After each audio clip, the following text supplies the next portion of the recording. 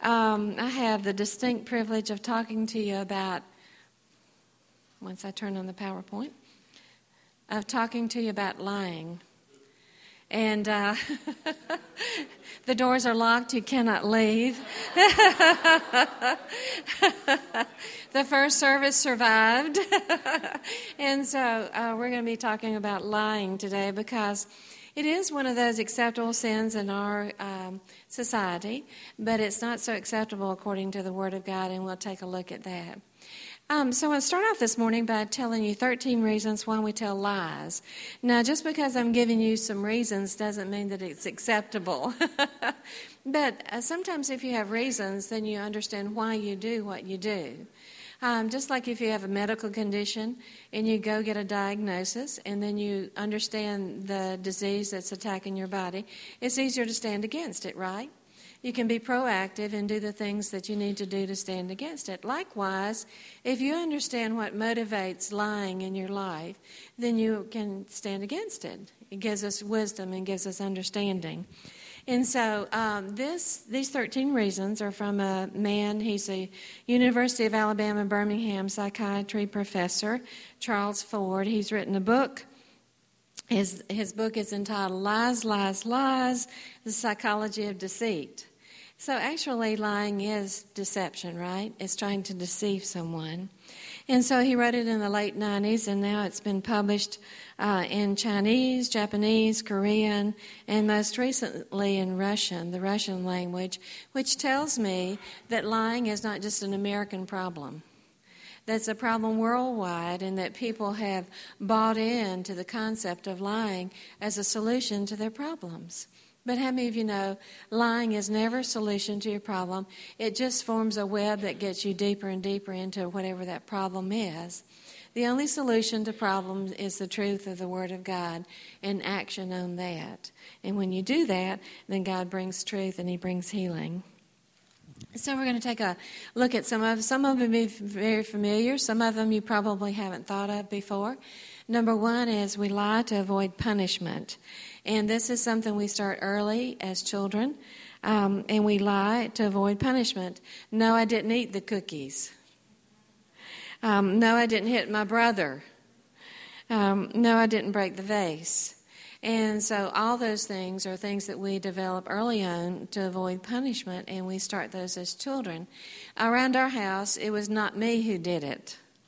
So no, I didn't do it, not me did it. No, not me, I didn't do it. And so that's one of the reasons that we lie. And if you're in a situation where you feel like there'll be retribution for something you may or may not have done, then we're tempted to lie, right? We're tempted to lie because of that. Number two is lies. We lie to preserve our autonomy. And this you find among children and adolescents, because somehow children and even adolescents think that parents have eyes in the back of their head. You know, I think we've used that on them some to instill the fear of God and the fear of mommy and daddy in them. And so sometimes people lie as a sense of autonomy.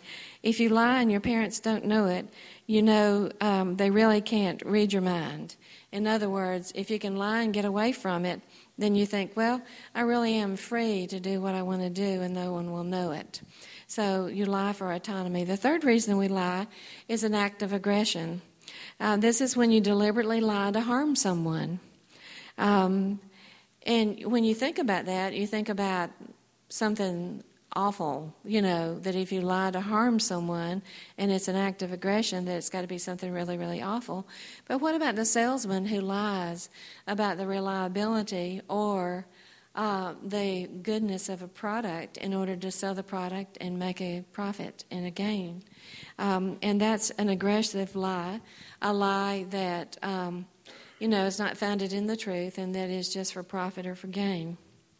So lies told by a salesman to a prospective customer can fit into this category. They're trying to get something by truly aggressive lies, you know. When you have someone who offers you something and it seems too good to be true, whether it's a piece of real estate or whether it's a product and it's too good to be true, then it is. Too good to be true. You're probably the object of someone's aggressive lies. Number 4, to obtain a sense of power. If you can lie and get away from it, you feel more powerful and you feel superior. And the more you lie and get away with it, the more powerful you feel and the more superior that you feel. Now, I know none of us intentionally do that, but sometimes in our marriage, this works. The wife says to the husband, "Well, I didn't spend any money today." It wasn't money, it was the credit card, right? And so then you think, well, I can get by with this again. He didn't catch it, so I can get by with this again. Or the guy says, "I'm working late, I have something to do," and he can get by with a lie if he's doing something outside the marriage that he doesn't need to be doing, whether it's having drinks with someone or whether it's internet surfing. And so if you lie and you're successful at it, then you feel superior and you have more power, and it makes you want to lie again. And those things aren't good. It's interesting that this type of lying is done by public figures, and especially people who have large followings. And you lie, so it gives you a sense of power. And if there's a group following you, you have to be really, really careful that you don't lie to that group, that you're totally 100% squeaky clean. Because if you lie and the group grows, then you'll want to lie again. And that's what we find in the lives of politicians. People like this, once they become pretty adept at doing that, you can realize that they're doing it. And Larry and I have a saying between ourselves: he's a legend in his own mind. And so the people who are good at it and lie to gain favor and gain group accessibility, sometimes they're legends in their own mind.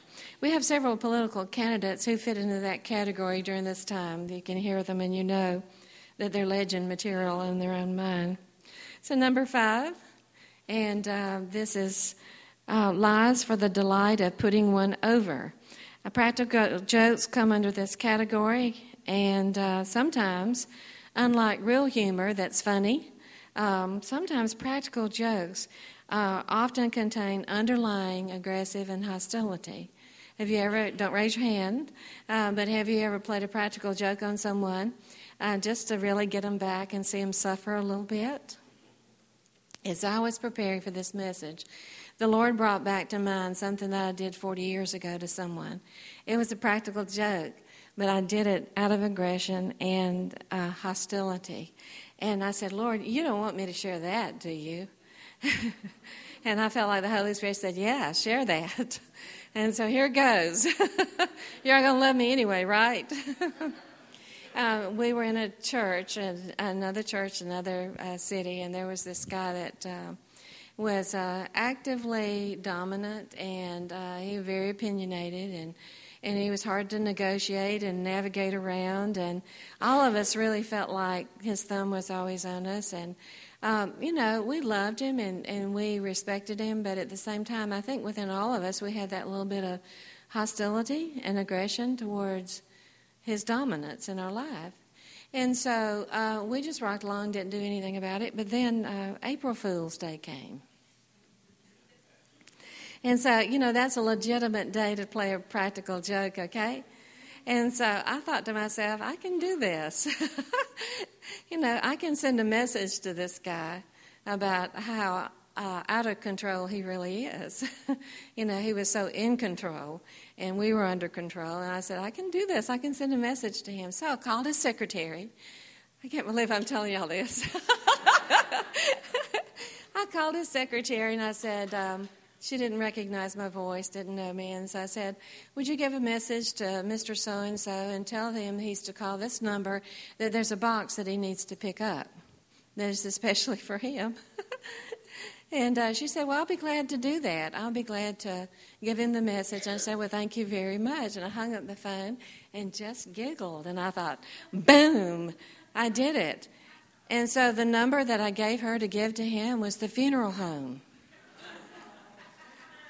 So, yes, he did. He returned the call, and he said, I understand there's a box I'm supposed to pick up.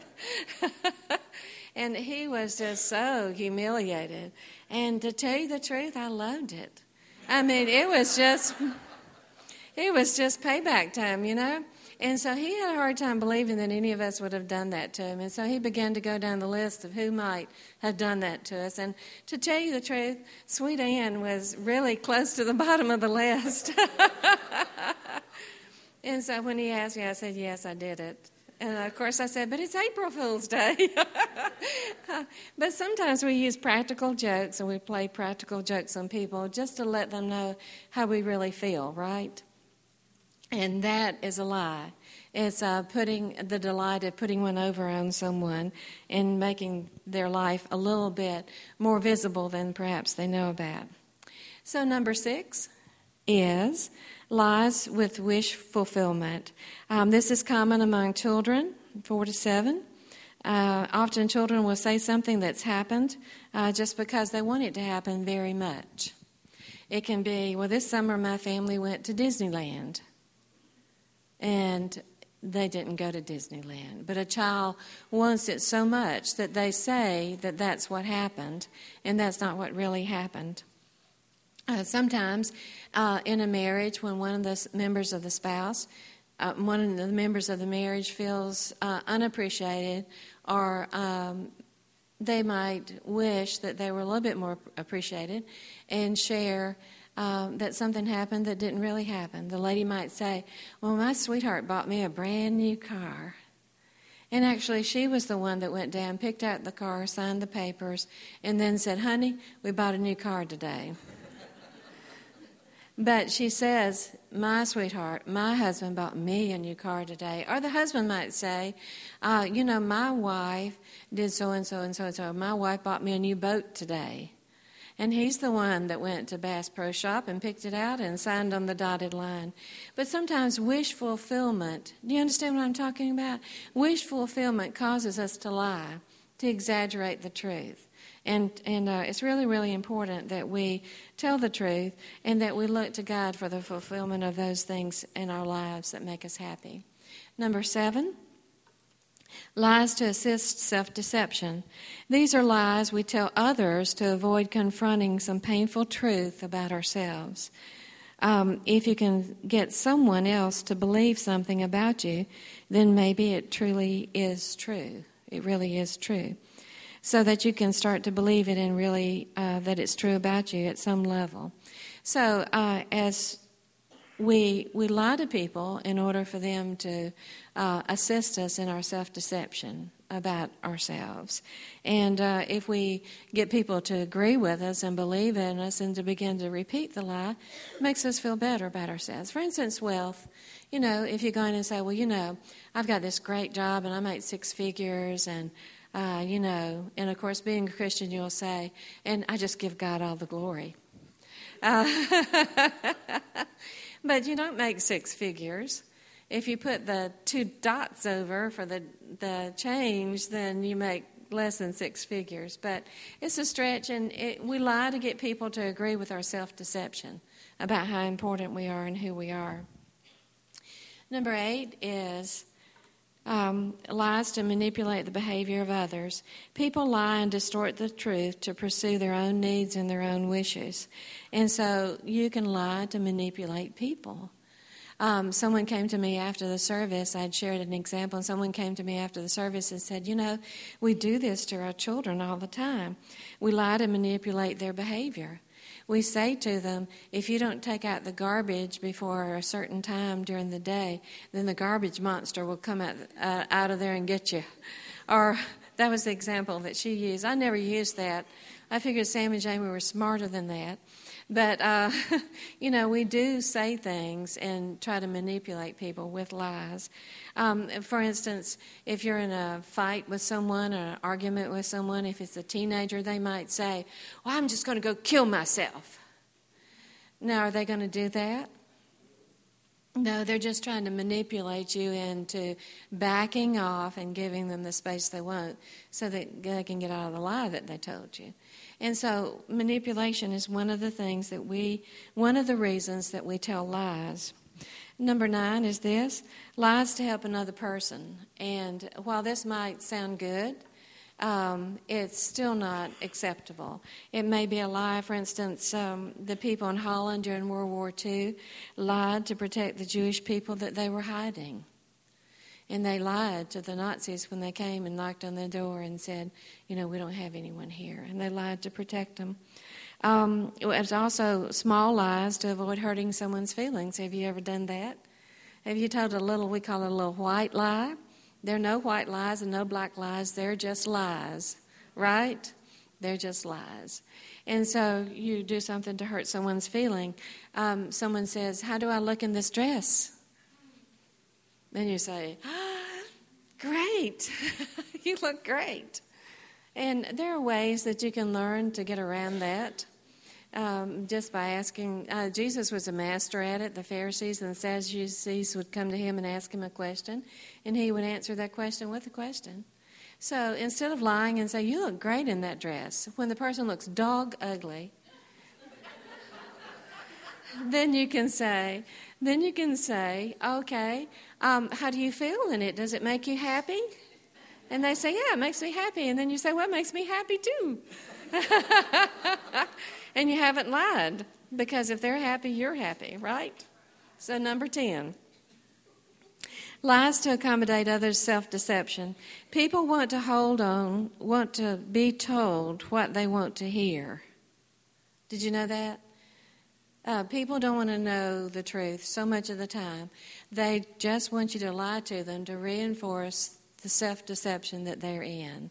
And that's really hard. It's really hard for me as a counselor. I have to discern, and I've made so many mistakes. People come in for counseling, and I think they want the truth.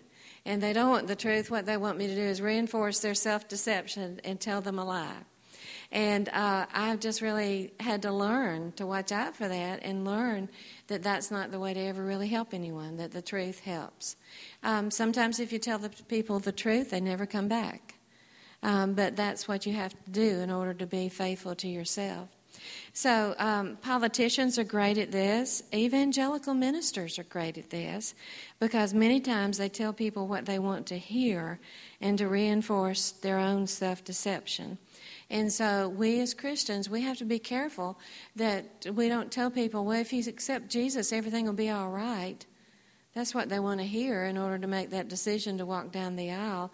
But if you tell them that, you must qualify it with a fact that everything will be all right eternally, and everything will be all right as you walk through it. But this will not eliminate every problem in your life. How many of you know sometimes your problems don't start until you're born again, until you're a Christian? And then the devil sends all of his agents to try to distract you and to hurt you. So, number 11, lies to resolve as a solution to role conflict. Now, this isn't interesting, but sometimes when you're under pressure to fulfill a role in your life, whether it's at the job or in the home, you tell a lie to resolve the conflict with that role or position that you're in. Larry and I had a young man come to us a number of years ago, and he said, "Well, God's just blessed me with this great new job, and I thought I was going to love it, and it's going to be a great job for me, and it's a sales job, but my boss called me in, and he wants me to give alcohol to potential clients, and he wants me to take them to restaurants and wine them and dine them and get them to sign on the dotted line." And he said, "I don't know what to do." He said, "I'm a Christian, and I don't believe in that. I don't believe in deceiving people. I don't believe in drinking. And I don't like going to bars and getting people drunk so they'll buy thousands of dollars worth of equipment from you." And he said, "I thought the Lord gave me this job, but," he said, "the role that my boss is asking me to play, I can't do it in faith." And so we said to him, "We will pray with you and agree with you, but don't compromise. Don't compromise the truth. Don't compromise who you are in Christ. And if you lose the job, then God will give you a better job." And so that's what he did. He went into his boss and he said, "I can't play this role. I can't do this. This is contrary to my faith and what I believe in." And so his boss says, "Well, you're out of here." His boss said, "You're stupid." He said, "To walk away from a job like this, that's as lucrative as this one is, you're stupid." And the young man said, well, I may be stupid, but I'm going with God. And it was just a few days later that he got a fantastic job, better than the one that he lost, because he maintained his integrity. And he didn't live the lie in order to fulfill the role. So we've all been there, right? I mean, in marriages, sometimes we've compromised in order to fulfill the role that we felt was accepted of us, or that we were expected to be and do. And so you can only live a compromised life for so long before you get out of that compromise. And so we were thrilled. That young man, God blessed him so much because he made his stand. So, number 11, lies to maintain self-esteem. People with low self-esteem often experience a sense of failure and inferiority because their abilities and accomplishments fall short of their personal expectations. And so they lie. If you feel a little bit inferior, then you lie. You may lie about how much you weigh. You may lie about how tall you are. Men tend to lie about their athletic ability and their military service, the things that make them more masculine in their own eyes. And women tend to lie about relationships. We identify with people that we want to be like, and we lie about them being our best friend when we see them maybe once a year. You all are quiet. You're really quiet, but we do that. We maintain our self-esteem sometimes by lying and believing that lie will make us feel better about ourselves. And we need to just be honest with where we are in our relationships, and if they need improvement, God is a great counselor, and He's the one that can help you, and He's the one that can improve your relationships. Okay, number 13, lies to create a sense of identity. These are lies that people do in a certain way. If they perceive you a certain way, then they will treat you a certain way, and you'll feel more comfortable, in particular, in that role or that identity. This can be pathological, which means it's a serious lying problem, or it can be manipulative, but it can also be healthy. Professional people need to behave in a certain way so that people seek their services while feeling that they are being well cared for. Sometimes it requires you to dress a certain way or to act a certain way if you're in a certain profession. For instance, you can wear your flip-flops and your shorts and your T-shirt if you're a banker when you're at home. But if you go into the office, you have a white shirt, a coat, a tie, and your wingtips on. And that's a healthy perception because people know in their heart that you don't really go to sleep like that. That you're when you're at home, you're yourself. But then there are other people who dress or act in a certain way to create a sense of identity. The lady, for instance, who carries the most expensive $500 bag when she didn't make the mortgage payment this month is someone who's lying because it's a false front. It's a handbag that costs $500 instead of paying the payment. And you see how we lie? We lie by actions as well as by words. And y'all are quiet again. So aren't you glad that 13 are over? Yeah, go buy the book. Yeah. So sometimes it helps to talk about it, and that's technically what we just did. We talked about lying, and we talked about why we do it and how we do it and how it makes us feel. And now you can openly go to the Lord and say, Lord, I've just been fudging a little bit. And actually I've been fudging a lot, and I've been saying things when I really need to go to you for my self-esteem. And I need to go to you for what I believe in myself. I don't have to make myself better than I am. And I don't have to put other people down to feel better about myself. That's another form of lying, particularly with self-esteem, is where you put other people down. Because your self-esteem is so rotten that you feel like other people have to be less in order for you to be more. And that's just a lie from the devil. It's not the truth at all.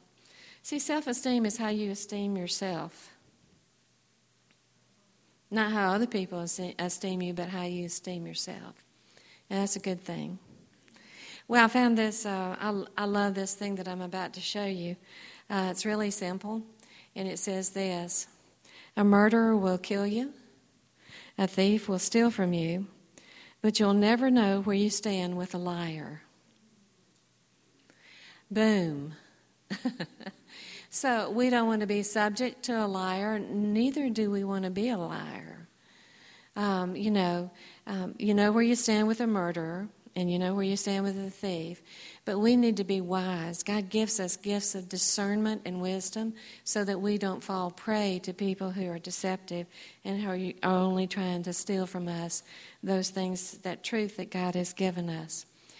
So I put this in a nutshell that we just talked about, and this is what I came up with. A liar is after your reality. A liar is after your reality. What's real in your life, a liar is after that in order for gain. So when it applies to us, let's not be reality stealers. Let's not do that. Let's not steal people's reality. Let's walk in the truth of the Word of God.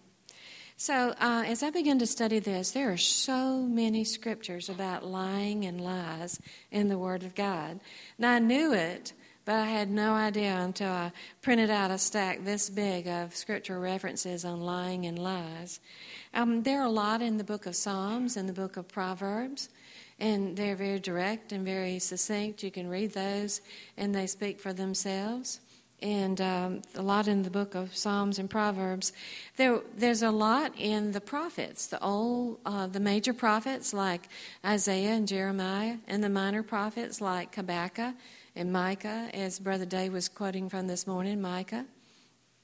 And there's a lot in the book of the prophets about lying prophets, people who claim to represent God, and they are lying because they misrepresent the character of God. And see, that's a bad thing about a lie. Usually when you tell a lie, you're either misrepresenting your character or the character of the person that you're telling the lie about. And so that the Lord dealt strongly with that and with the prophets, his prophets, in the major and minor prophets books, because he didn't appreciate or didn't like those prophets that were lying and misrepresenting him to the people of Israel. So there were so many scriptures, so you'll be glad to know that I'm not going to go over every one of them today, but I've chosen three. I've chosen three major scriptures that I feel will be very impacting in our study today. And the first one is in Proverbs 6, and it's Proverbs 6, and it's verses 16 through 19, and this is in the New Living Translation. It says, "There are 6 things the Lord hates. No, 7 things he detests." Wow. Did you know there are things that the Lord hates? You know, sometimes we think the Lord hates us, and that's so far from the truth because he loves us. I mean, he loves us with an everlasting love. But there are some things that really hack God off. There are 6 things that he hates, yes, 7 things that he detests. So let's look and see what those are. The first one is haughty eyes. Those are eyes that judge and look and in their own pride put other people down.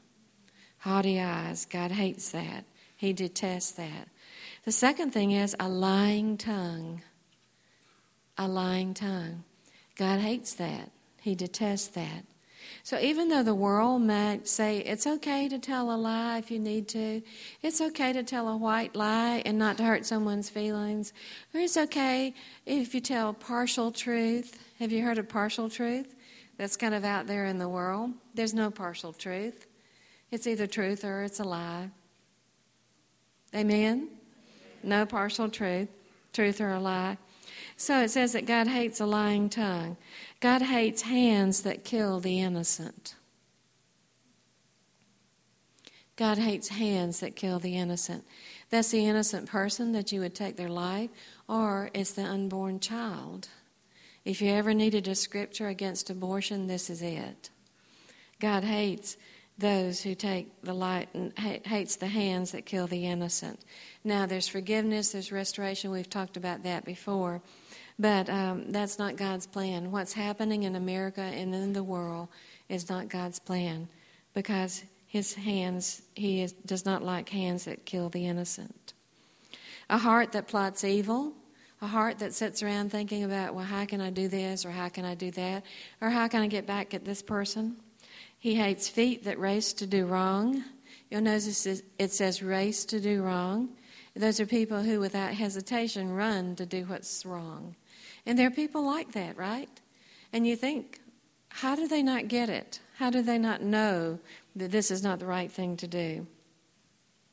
Then again, it says a false witness who pours out lies, a person who sows discord in family. And a person who sows discord in family, that's probably a good thing to mention since Thanksgiving's coming and all the families coming.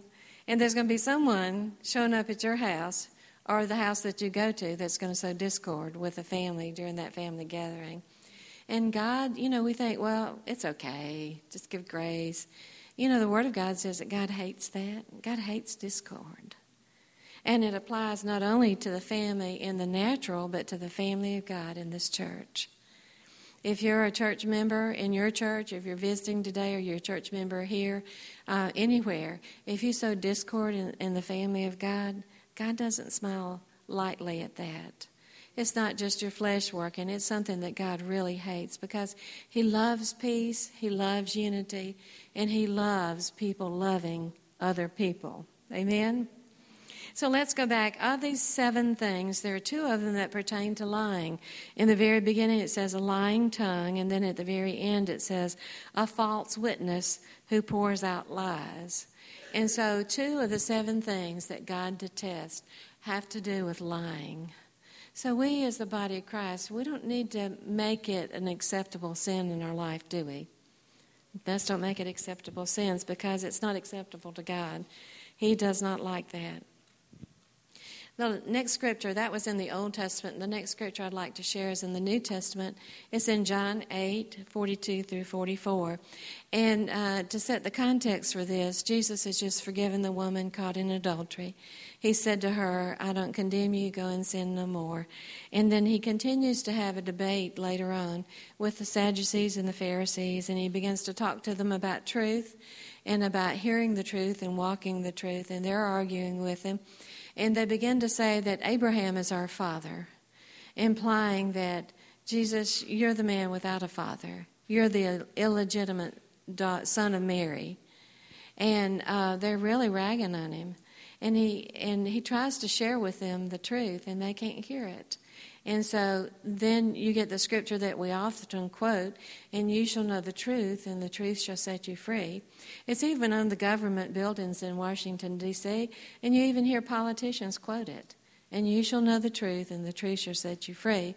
Well, the second part of that verse says, if you abide in my word, because the word of God is the truth that sets you free. Not just your perceived or your ideological truth or what someone said was truth, but it's the word of God that's the truth that sets you free. So we move down now to verse 42, and this is what it says. And Jesus told them, if God were your Father, you would love me because I've come to you from God. I'm not here on my own, but He sent me. Why can't you understand what I'm saying? It's because you can't even hear me. How many of you know if you can't hear someone, you can't understand what their heart is trying to say? And that's what Jesus was saying to the Pharisees. For you are the children of your father, the devil. Boom. Jesus, the God of love, is getting pretty strong here. For you are the children of your father, the devil, and you love to do the evil things that he does. He was a murderer from the beginning. He has always hated the truth because there's no truth in him. When he lies, it is consistent with his character. For he is a liar and the father of lies. So see, Jesus is saying that if we are a liar, then we're acting like our father, the devil, as we perpetuate lies and as we just walk in deception. Whatever the reason, whatever the cause. And that's not the right daddy, right? You got to have your daddy who always tells the truth and who always perceives the truth and wisdom, and he always honors people and walks in the truth. So the final scripture I have for you today is this. I've said, don't do things that God hates and detests. Don't lie like Satan, who is the father of liars. And the final thing is this. It's in 1 Peter 3:10. It says, "For the scriptures say, if you want to enjoy life and see many happy days, keep your tongue from speaking evil and your lips from telling lies." I thought that was so profound for many reasons. First of all, Peter, remember Peter? And what did Peter do? He lied. I mean, at Jesus' crucial moment in the Garden of Gethsemane and afterwards when he was taken out, because of fear and because, he wasn't willing to be identified with someone who was about to be killed for what he stood for, he lied. He said, "I tell you, I don't know the man." And the third time he said it, the rooster crowed, and he remembered what Jesus had told him, "You will deny me 3 times and before the day is over." And so Peter knew what it was to be a liar. He knew what it was to lie so hard and with such intensity that the scripture says he cursed and lied. Now that's not just a gentle little lie, that's a cursing lie, like, "I tell you, why don't you hear me? Let me make it bolder." And so Peter was a liar. But you know what? When the power of the Holy Spirit came on Peter and his life changed, he stood up on the day of Pentecost and he ministered and he spoke to thousands. And they came into the church of the Lord Jesus Christ for the very first time. How wonderful that God would take a liar who had denied him and use him as an instrument to establish the church of God. So if this has been a little bit of a sting for you today, if I've really messed with your personal life, then I don't apologize, because I think as one of the shepherds of this church, it's our responsibility to clean the sheep. And if you've got cooties, we need to pick them off. If you got lying cooties, we need to pick them off and to help you see what the Word of God says concerning that. But the other thing I would want you to know today is this, that if this has touched you today and in your heart of hearts you said, "Oh my goodness, I am such a liar," then remember Peter. And remember the fact that no matter where you are, God can get you to where you need to be, and He can use you greatly in His kingdom if you're willing to change and to repent. So Peter said, "For the scriptures say, if you want to enjoy life and see happy days, not give your tithes, not teach Sunday school, not do all the things that we think will earn us brownie points in the kingdom of God." But he says, look, if you want to enjoy life and be happy, don't lie. If you want to enjoy life and be happy, don't lie. Someone's turning out the lights on me. Don't lie. Don't speak. Keep your tongue from speaking evil and your lips from telling lies. And so those are good words. Was that a good word today? Yes. So are you mildly hurt but not damaged permanently? Let's stand to our feet.